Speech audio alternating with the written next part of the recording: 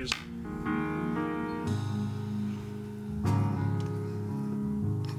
Do I want to be looking at the camera right there? Should I start?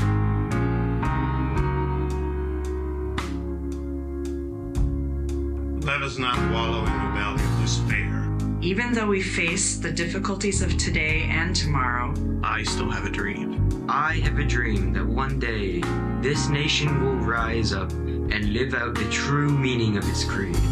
We hold these truths to be self-evident, that all men are created equal. I have a dream that one day on the red hills of Georgia, the sons of former slaves and the sons of former slave owners will be able to sit down together at the table of brotherhood. I have a dream that one day even the state of Mississippi, a state sweltering with the heat of injustice, sweltering with the heat of oppression, will be transformed into an oasis of freedom and justice. I have a dream that my 4 little children will one day live in a nation where they will not be judged by the color of the skin, but by the content of their character. I have a dream that one day, right there in Alabama, little black boys and black girls will be able to join hands with little white boys and white girls as sisters and brothers. I have a dream that one day every valley shall be exalted, and every hill and mountain shall be made low. The rough places will be made plain, and the crooked places will be made straight. And the glory of the Lord shall be revealed. This is our hope, and this is the faith that I go back to the South with. With this faith, we will be able to hew out of the mountain of despair a stone of hope. With this faith, we will be able to transform the jangling discords of our nation into the beautiful symphony of brotherhood. With this faith, we will be able to work together, to pray together, to struggle together, to go to jail together, to stand up for freedom together. Knowing that we will be free one day. How's it? Oh, good. You did it. Okay. Except for that one. It was like, Thank you. Give you a hug. Okay. Amen. We have such a creative tech crew and communications department, and they did such a great job on that. That's what a great job. Amen. Give it up for them. And thanks to the Mighty Revivals for that worship set that they had this morning. That was excellent. That was superb. That was wonderful. I'm Greg Boyd, a teaching pastor here at the church, and I've been gone for a couple of weeks. Had this crud in my lungs.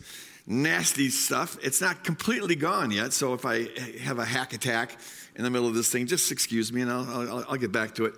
But it's really good to be back. I just want to say that I'm so grateful and thankful for Dan and for Shauna for the message they brought the last 2 weeks. Wasn't that incredible? Just anointed.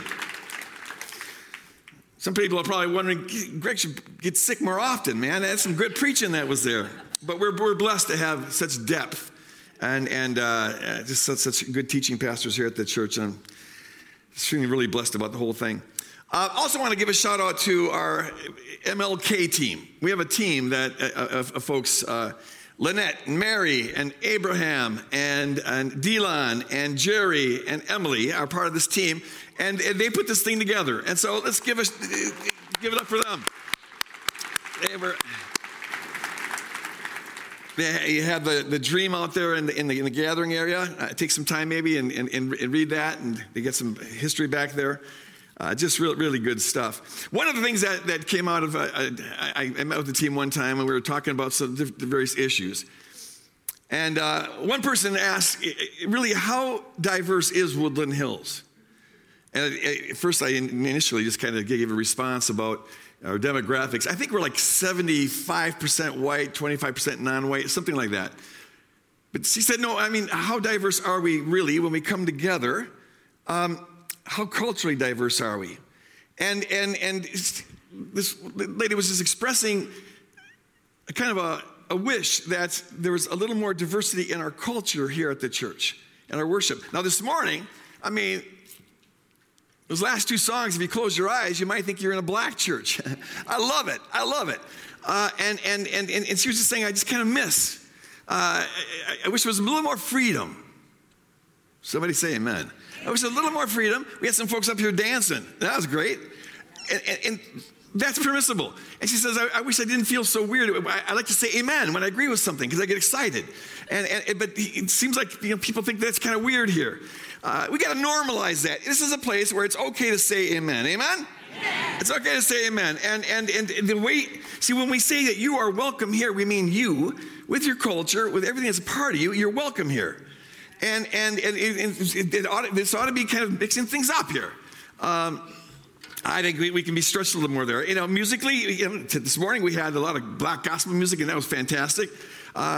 We try to do as much of that as possible. There's certain restrictions there in terms of musicians' abilities and whatever.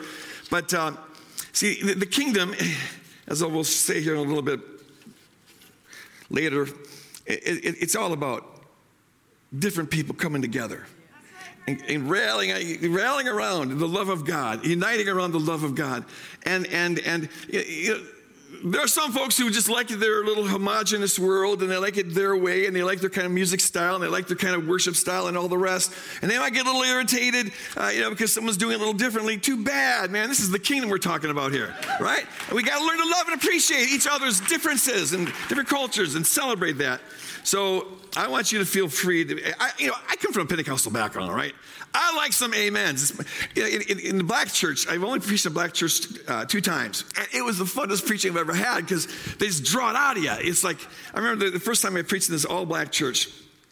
And I got about 3 lines into it, and someone in the front row stood up and said, "You know what you're talking about." And I was like, we don't do that in the white church. I said, "Thank you. I'm glad that you think so." Now, it takes a little long. Mary, listen up here. If you're preaching to an amen congregation, the sermons can take a little longer. Just kind of, they pull it out of you, and it's just, it gets going. You might find yourself going in directions that you didn't plan on. Anyways, just feel free to say amen. Amen. The message this morning is hope in action. The MLK team thought that'd be a good thing to focus on. And I want to start by talking about King's letter from a Birmingham jail. In April 1963, King was arrested, along with many other people, in Birmingham, Alabama, for breaking unjust segregationist Jim Crow laws. King spent 2 weeks in solitary confinement, and that happened quite a few times in his life.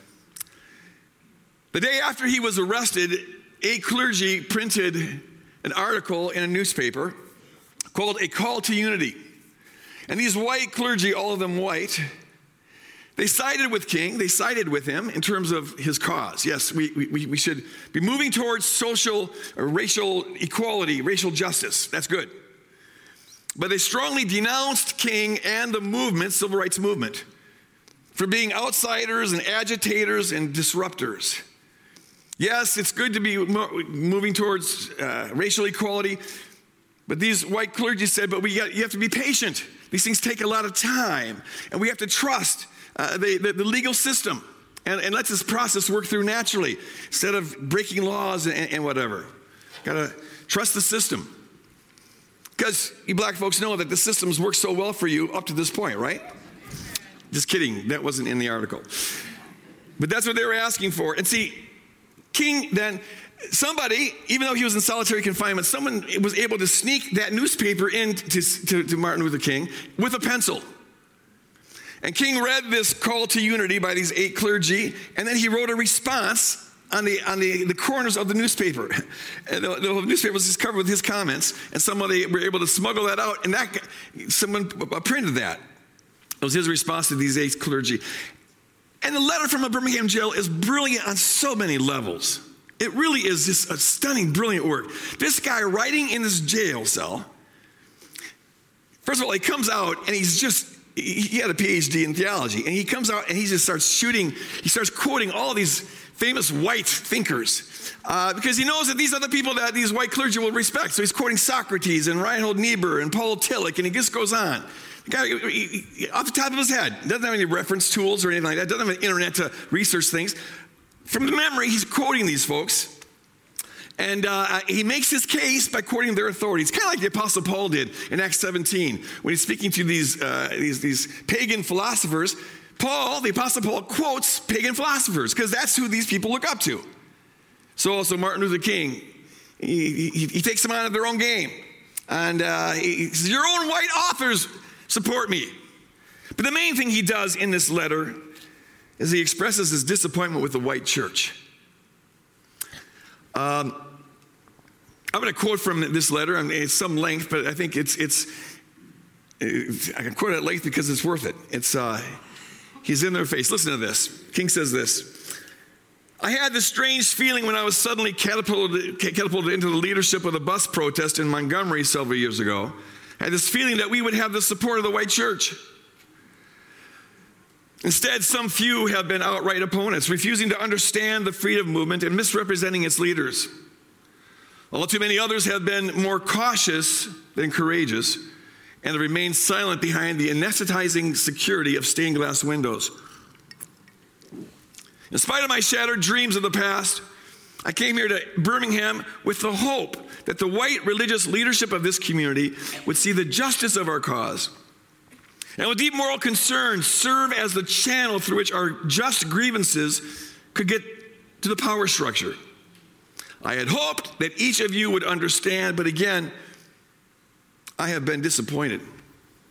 In the midst of blatant injustices inflicted upon the Negro, I have watched white churches stand on the sidelines and merely mouth pious irrelevancies and sanctimonious trivialities. I love that phrase. In the midst of the mighty struggle to rid our nation of racial and economic injustice, I've heard so many ministers say, quote, those are social issues which the gospel has nothing to do with. And I have watched so many churches commit themselves to a completely otherworldly religion, which made a strange distinction between bodies and souls, the sacred and the secular. And listen to this. But the judgment of God is upon the church as never before. If the church of today does not recapture the sacrificial spirit of the early church, it will lose its authentic ring, forfeit the loyalty of millions, and be dismissed as an irrelevant social club with no meaning for the 20th century. I meet young people every day whose disappointment with the church has risen to outright disgust. Somebody say amen. Amen. Lord have mercy, because mercy is what we need. See, King was disappointed with the white church, primarily because King knew better than most that fighting racism and practicing reconciliation is what the church is called to do. In fact, it's what God's people throughout history have been called to do. It's a central part of the storyline of the Bible. It goes back to Genesis 12, when God called out Abraham. And he says to Abraham, your descendants, through your descendants, all the nations and all the families of this world will be blessed. Right from the get-go. God's eye has always been on the whole world, and God raised up Israel, the descendants of Abraham, to be the means by which God would reunite the world. They were called to be a priesthood to the world and to draw the nations into this covenant with Yahweh, to share their covenant with all the nations of this world. It's always been God's dream. Israel was chosen not with the exception of others or over and against all the other nations. They were chosen for the sake of all the other nations, because God's always had his eye on the whole of humanity. We get a snippet, a little peekaboo of this dream of God, of uniting the people in Revelation 7, verses 9 and 10. We read this. After this, John says, I looked, and there was a great multitude that no one could count, innumerable. And they were from every nation, from all tribes and peoples with languages, standing before the throne and before the Lamb, robed in white with palm branches in their hands. It's a symbol of worship. And they cried out in a loud voice, saying, salvation belongs to our God, who is seated on the throne and to the Lamb. From every tribe, every tongue. This is God's ultimate dream, having all humanity united in love of him and love for one another. The love of God just refracted throughout the human race. That's God's dream. It is the central reason why Jesus died, or one of the central reasons why Jesus gave his life on the cross, to bring about this reconciliation. we read this in Ephesians 2. The Apostle Paul says, "For Christ is our peace. In his flesh," he's talking about what happened on the cross here. "In his flesh, he has made both Jew and Gentile into one and has broken down the dividing wall." That is the hostility between us. "Abolishing the law with its commands and ordinances, that he might create in himself one new humanity in place of the two, thus making peace, and might reconcile both to God in one body through the cross, thus putting to death that hostility through it." Paul here is speaking specifically about the distinction between Jews and Gentiles, because from a Jewish perspective, that's the main division among people groups, but it covers all the divisions among people groups, all the walls of hostility that have been erected to divide people from one another, to set people against one another. And see, Israel, though it was called to be a chosen nation to reach the rest of the world, they began to interpret their chosenness as they're just sort of special before God. So they began to look down on other nations. Instead of building bridges to these other nations to unite them, they erected this wall of hostility, this wall of sort of superiority. And they end up judging the very people that they're supposed to be reaching. Jesus comes, and he is the embodiment of Israel. The one true faithful Jew. He embodies the call of Israel. That's why the Apostle Paul says that all the promises of a God to Israel are fulfilled in him. And so Christ fulfills this mission to reach the world. It's one of the reasons he gave his life, to reach the world. Jesus tears down walls, and by means of the cross, he creates this one new humanity that's free of all these walls of hostility, free of these divisions, free of these judgments. In fact, Paul tells us in Colossians 1 that by means of the cross, God is at work to reconcile everything and everyone in heaven and on earth, to reconcile them back to God and to reconcile them to one another, thus bringing about shalom. God's vision for shalom is this harmonized humanity gathered together in the love of God. So Jesus died to tear down the walls of hostility, and racism is a wall of hostility. Somebody say amen. So Jesus died to end racism. For the central reasons why he died. And the central call of the church is to manifest everything Jesus died for. So a central call of the church, if Jesus died to reconcile all people, then you better believe that it's the job of the church to be about reconciling all people. Hallelujah. Tearing down those walls that divide folks and reconciling them together in harmony in God's love. Hallelujah. Jesus died for this. And that means, folks, if Jesus died for it, ending racism is part of the atonement. That puts ending racism on the same level as forgiveness of sins, because Jesus died for that too. Jesus died to bring about the forgiveness of sins. And so if you think it would be heresy for any church to refuse to preach the forgiveness of sins, or to refuse to practice forgiving sins, if that would be a heresy, then you can't help but conclude that it's also a heresy to not preach that Jesus died to end racism. Somebody say amen. It's heresy. And what's kind of sad and kind of ironic, if not tragic, is that, at least among conservative evangelical Christians, the bar for being considered a heretic is pretty low. I should know, all right? It's pretty low. And yet you don't find folks calling out heresy when churches refuse to be preaching the end of racial reconciliation. I know of 4 people, I've dialogued with them, I helped walk them through this, who after the George Floyd murder, white folks, they stood up and they preached against this and against systemic racism, and they were fired for it. They were told, hey, that this is a social issue, this is a political issue, it's not the kind of thing that we're supposed to be involved in, and so you're not allowed to preach on that anymore. And these 4 folks, to their credit, said, well, then I got to go. I got to obey the law of God rather than the laws of man. Amen. They were let go for that. Because that's heresy. In fact, think about this. The word atonement, it means at one-ment, to make one again. And the problem is that we in the West, we tend to think of the atonement, what Jesus died for, is on an individual basis. Jesus died to make us one with God, to reconcile us to God. And that's true.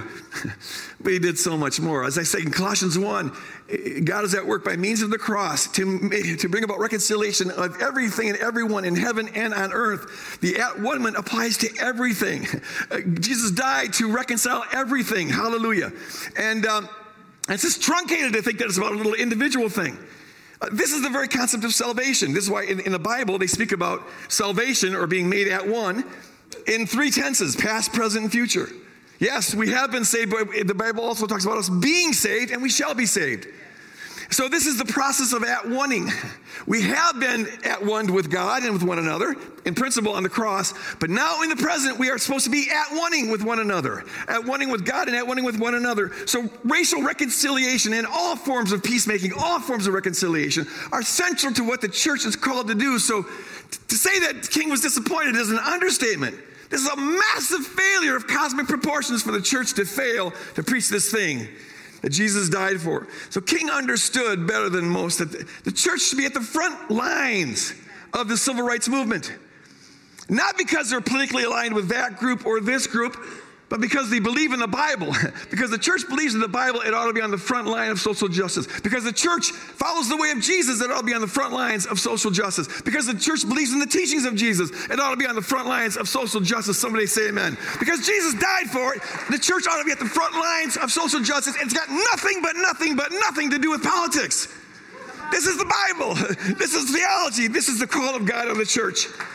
The king was disappointed. The church should be at the front lines. The truth is that the black church was on the front lines. Sometimes people forget this, but the civil rights movement was birthed out of the black church.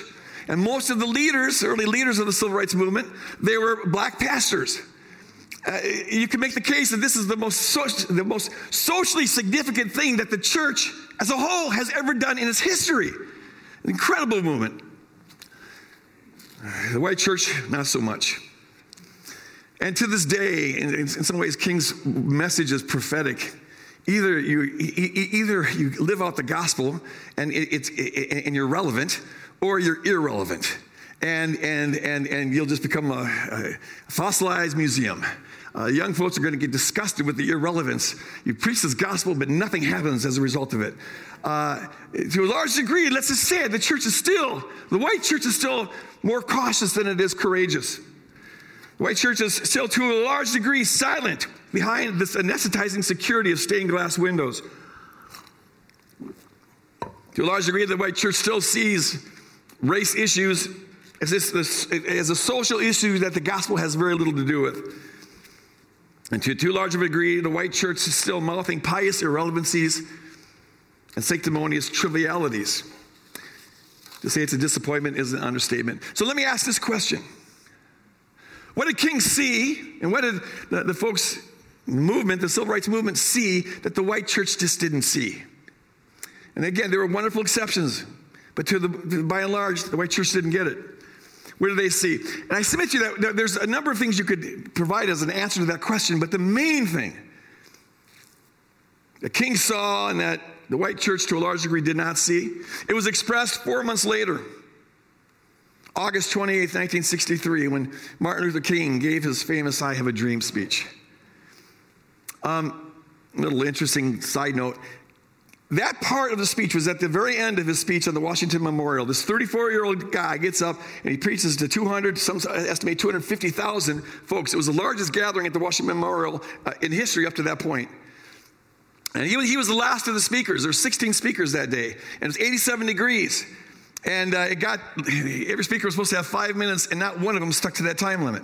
And so it was getting drawn on, and some folks had even left. It was just too hot. And standing out there in the sun. And this is before they had those giant, screens where you could see the person. So all the speakers were a little dot up there.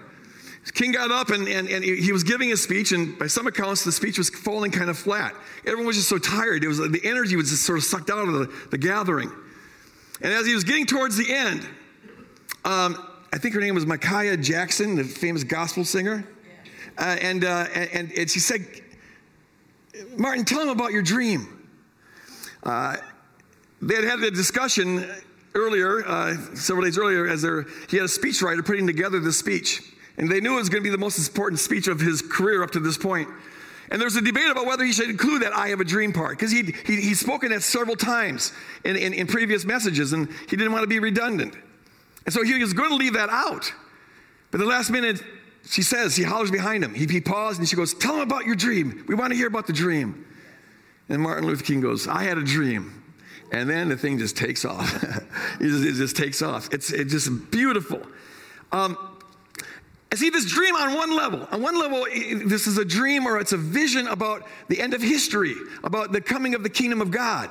When he says things like, all the mountains shall be laid low, and the valleys shall be exalted, and the rough plains shall be made smooth, and the crooked plains shall be made straight. He's talking, apocalypse. This is the kind of thing that's only going to happen when Jesus returns and purges this world and sets up his eternal kingdom. But it's also clear in this dream that this wasn't something that Martin Luther King thought we should wait around for. And someday it's going to happen. I can't wait for that to happen and then just let it go. No, King began to see this ultimate dream begin to be incarnated. His hope was that it would begin to be embodied in the present. And so the dream, while it's about the end of history, it's also a dream about children playing together in Alabama, black children and white children playing together. And it's a dream about folks learning to appreciate one another's differences and working together. It's a dream about America finally living up to its promise to treat all people as equal. It's a dream that is embodied in the present. And so this vision there was not one that they're going to wait to have happen. It's one that inspires this hope, which motivates this action. And it was that motivation that caused these folks to be willing to be arrested, to be beaten and not retaliate, to have dogs unleashed on them, to be humiliated and mocked, to be thrown into jail and sometimes assassinated. What caused them to do this? It was this faith that they had, this dream that they had. But it wasn't a pie in the sky when we die by and by sort of a thing. It's like, this is God's ideal, and so this is what we're to be working for now. We're to be embodying this now. This is what Jesus died for, and the church's job is to manifest this in the present now. What Martin Luther King had, and what his followers had that so many of the white Christians did not have, was faith. Because this is what faith is. It's faith that what Jesus died to accomplish will be accomplished. It's faith that if Jesus died to reconcile all things, then at some point all things will be reconciled, and it's faith that God wants to use us to get there. The means of getting there. I teach on this all the time because it's so important. But it's Hebrews chapter 11, verse 1. We have this definition of faith. Listen to this now. This is Darby's translation. I think it's by far the best translation. He says, faith is a substantiation, hypostasis, of things that are hoped for and the conviction, elenkos, of things not seen. So faith is seeing something that you believe to be true and that you anticipate in the future, but seeing it as a substantial reality, as a real thing. You enter into it as though it had already happened. And when you envision this future thing as though it already happened, as vividly as possible, it creates in you a conviction that it will be so. And that conviction drives you to start moving in that direction. That's what faith is. It's faith that motivates hope, that inspires action. All of the heroes of faith in Hebrews 11 model this. And so the author of Hebrews sums up the heroes of faith in chapter 11 by saying this: all of these heroes died in faith without having received the promises. But from a distance they saw and greeted them. From a distance, he's not talking geographically here. He's talking, they saw something in their mind's eye. And this is what faith is all about, in their imagination. They imagined the promises of God being fulfilled. And it caused them to live in a different way. They confessed that they were strangers and foreigners on the earth. For people who speak in this way make it clear that they are seeking a homeland. As it is, they desire a better homeland, that is, a heavenly one. Therefore, God is not ashamed to be called their God. Indeed, he has prepared for them a city. They will someday get what they are marching towards. So they have a vision. They have a dream. And they hold that in their mind's eye as a substantial reality. And it causes this conviction that will be so, and it leads them to live differently. That's why they're strangers and foreigners in this world. They're living differently. They're not living for the kind of things that people usually live for. No, they see beyond that. They've got faith. That's what faith is all about. So the question I want us to be asking this morning is, and I'm addressing this particularly at us white folks, but it applies to all of us. Do we have faith? Do we have faith that what Jesus died to accomplish will be accomplished? And do we have faith that God wants to use us to bring about that accomplishment? Or let me put it like this. Do we share Martin Luther King's dream? When you think about heaven, and when you think about heaven, don't think something up there in the clouds. Think out there in the future. This is synonymous with the new earth, when God's going to renew this entire earth when he returns. So when you think about that final state, when all that God's been working for has finally been accomplished, and the creation is the way that God always wants the creation to be.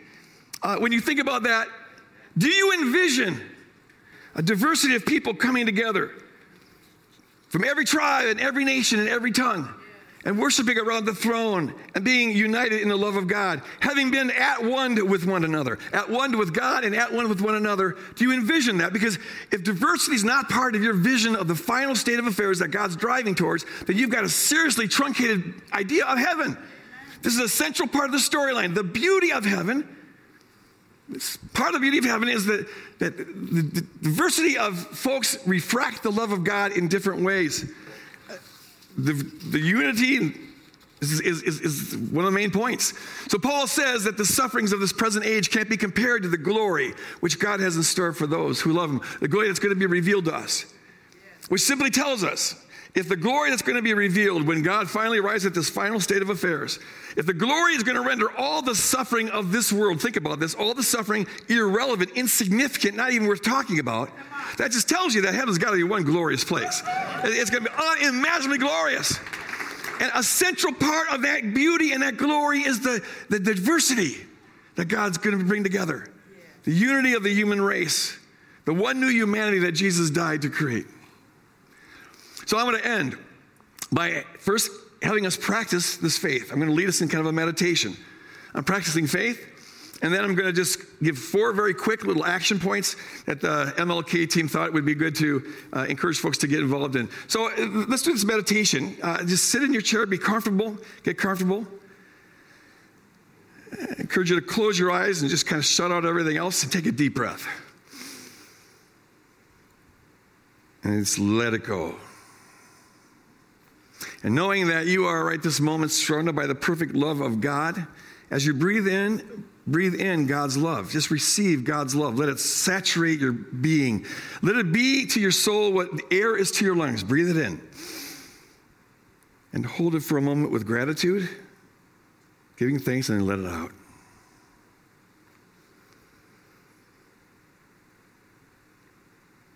And as you continue just to breathe calmly in and out, I want you right now to think about something in the near future that you're looking forward to. Maybe it's a vacation. Just think about it. Maybe you're going to take a hike with a friend. Maybe you're looking forward to watching the Vikings win this afternoon. Going to a playoff party. Maybe you're looking forward to a loved one visiting you or you're visiting a loved one. Maybe you're looking forward to a better job that you're going to get. Just enjoy, just envision that. However you do this, just think about this and think about it as concretely as possible. Think about it in a way that makes you excited. Because see, what you're doing now is you're having faith that you're going to get together with this loved one. Faith that you're going to be at this playoff party. Faith that you're going to take this vacation. See it as though it was already happening, as though you're in it. Step into it. And notice how that hypostasis, that concrete envisioning of your future creates in you this elenkos, this conviction. And it gets you excited.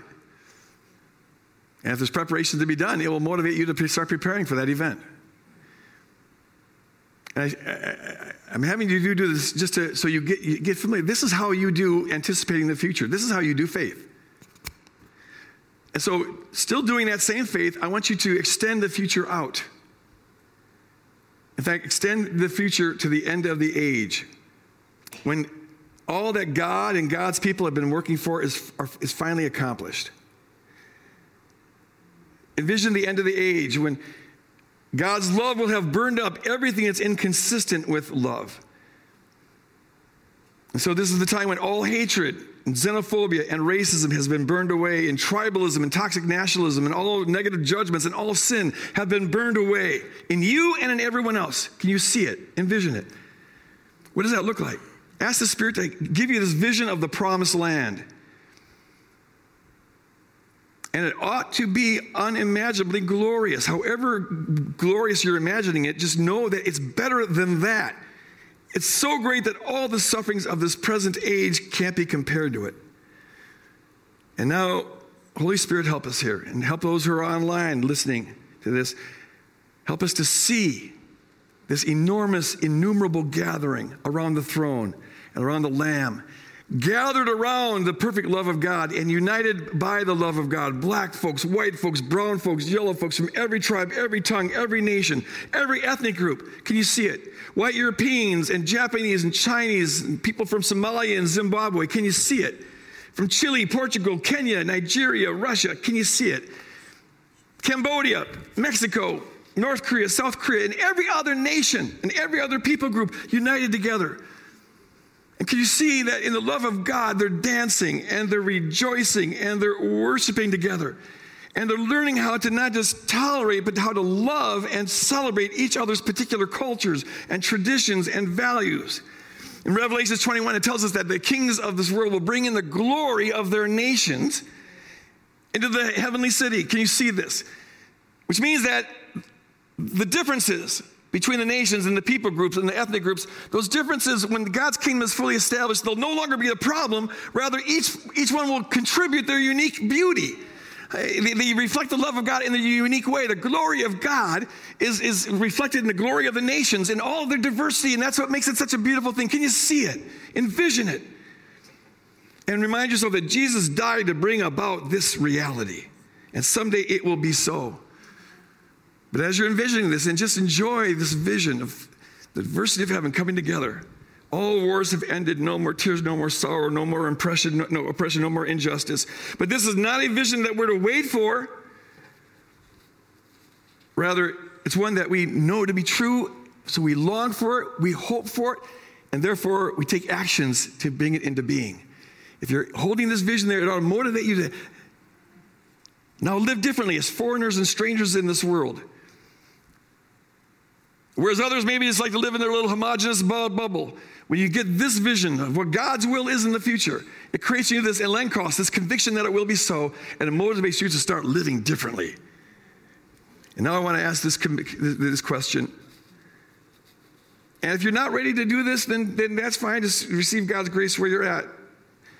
But if you're a follower of Jesus, I want to encourage you to right now commit to being used by God to bring that reality that you're now envisioning, to bring that reality about as much as possible. Will you commit to being used by God to be an at-oneer, a vehicle of reconciliation, a means by which the walls of hostility in our world are torn down? And that is walls of hostility between ethnic groups, but also between political ideologies and every other thing that divides human beings. We're called to be peacemakers. Can you commit to being a peacemaker, however God will use you to be a peacemaker, a reconciler? Lord, seal this commitment on our hearts. Help us not to forget it, but to hold it, cherish it, and guard it. Holy Spirit, burn it into our psyches and burn it into our souls. This commitment to live in ways that bring about God's dream of reconciliation for all people. Amen. Amen, amen, amen. Okay, 4 little quick things. Action steps. Number 1, I encourage us to keep the faith. That just means practice this. Dream the dream. Spend some time dreaming that dream. I think it's good just to think about heaven anyways, just because this world is so dang discouraging sometimes. You need encouragement just to know that, love wins in the end. This is just envisioning love winning in the end. It will do your soul good to do this. But as you do this, make the diversity a central part of your vision of heaven, because that's how it is in the Bible. Number 2, as Sean announced, educate yourself. Participate in this learn-a-thon, all right? I had a master's at Yale and a PhD from Princeton, but it wasn't until 20 years after I graduated that I really got to learn about the racial history of this country. There's so much I didn't know, but I didn't know what I didn't know. And so I encourage you to just book up on this. Learn about it. It changes how you view the present when you understand the past. You can't take things out of context. The meaning of things today, a lot of it has to do with what's gone on in the past that's led up to it. To understand that, you got to know it. So on history and on practices that you can have that can make you a reconciler, be learning on that. Study it. Number 3, and the MLK team really stresses this one is important. Become increasingly multicultural in your own life. And this applies primarily to white folks. Because non-white folks in America, you've got to be multicultural. You've got to know white culture and your own culture, and maybe some other cultures as well. Whereas white folks, this is becoming less true as the country becomes more diverse, but it's possible to stay in a little homogenous bubble and not be multicultural at all. If we're to be giving people a sneak preview of this coming kingdom, then we've got to weave diversity into our life. So learn about, and I encourage you to learn and learn how to appreciate other kinds of music. Maybe intentionally listen to music that's not in your comfort zone. Try to appreciate the music of different cultures, the literature of different cultures, the stories of different cultures. Go out of your way to diversify your life. In the flow of your life, always be thinking, have one of the things on the table that you consider as you go about your life, the need to be mixing it up with different cultures. Maybe it will change where you shop or where you get your haircut, where you buy your gas. Just think in terms of the little things. For some folks, it might adjust where you live. Where's God calling you to live? Some folks have changed their location just so they can be more diverse. You might think about visiting a black church or some non-white church to just learn how to appreciate how other people worship. I, several months ago, went to the Congolese service on Friday night. And it's so different from the way we do church, we white folks do church in particular, but it was so beautiful. And just to become to appreciate the different ways of worshiping. And the final thing to just say is practice hospitality. All of us need to be doing this. It's a central kingdom value. To all people at all times, being hospitable, making space in our life to welcome others. But I think it's especially important for those of us who come and are physically present here on a weekend service to be very hospitable to one another. And in particular, for white folks to be very hospitable to non-white folks. Because see, it's easier to go to a church service when you're part of the majority. It sometimes can be challenging if you're one of the minority. And the things that you might have to give up coming here. And let me just say to the non-white folks that are part of Woodland Hills Church, thank you for being part of this body. And I want to say you are welcome. You and all of your culture and your particular, we really do welcome you. You, us. Amen. And be open to how being hospitable in other ways, maybe inviting them over, getting to know their life. What is their neighborhood like, and befriending them, however it looks. Make cultivating diversity in your life a high priority, and put on display all that Jesus died to have happen. And all God's people said, Amen. All God's people said, Amen, amen, amen, hallelujah. Someday we will all be free at last. Don't forget, we have the Muse on Tuesdays at 4 o'clock, is that right? And then gathering groups, check out on that line. I encourage folks to be part of that. They'll discuss the message. And you get to talk to people who are outside of the state, outside of the country sometimes, and it's beautiful. And is that all? And we have prayer available. Either online if you're part of our parishioners, or here in the building if you're present here. Father, thank you for sending Jesus to die, to make us at one with you and to make us at one with each other. As we live out our life, help us to manifest that truth, practice that truth, live out that truth, doing it with joy, doing it with optimism, knowing that someday all that you have died to accomplish will be accomplished. And thank you for using us in the process of getting there. In Jesus' name, amen. God bless you guys. Go out and love on the world.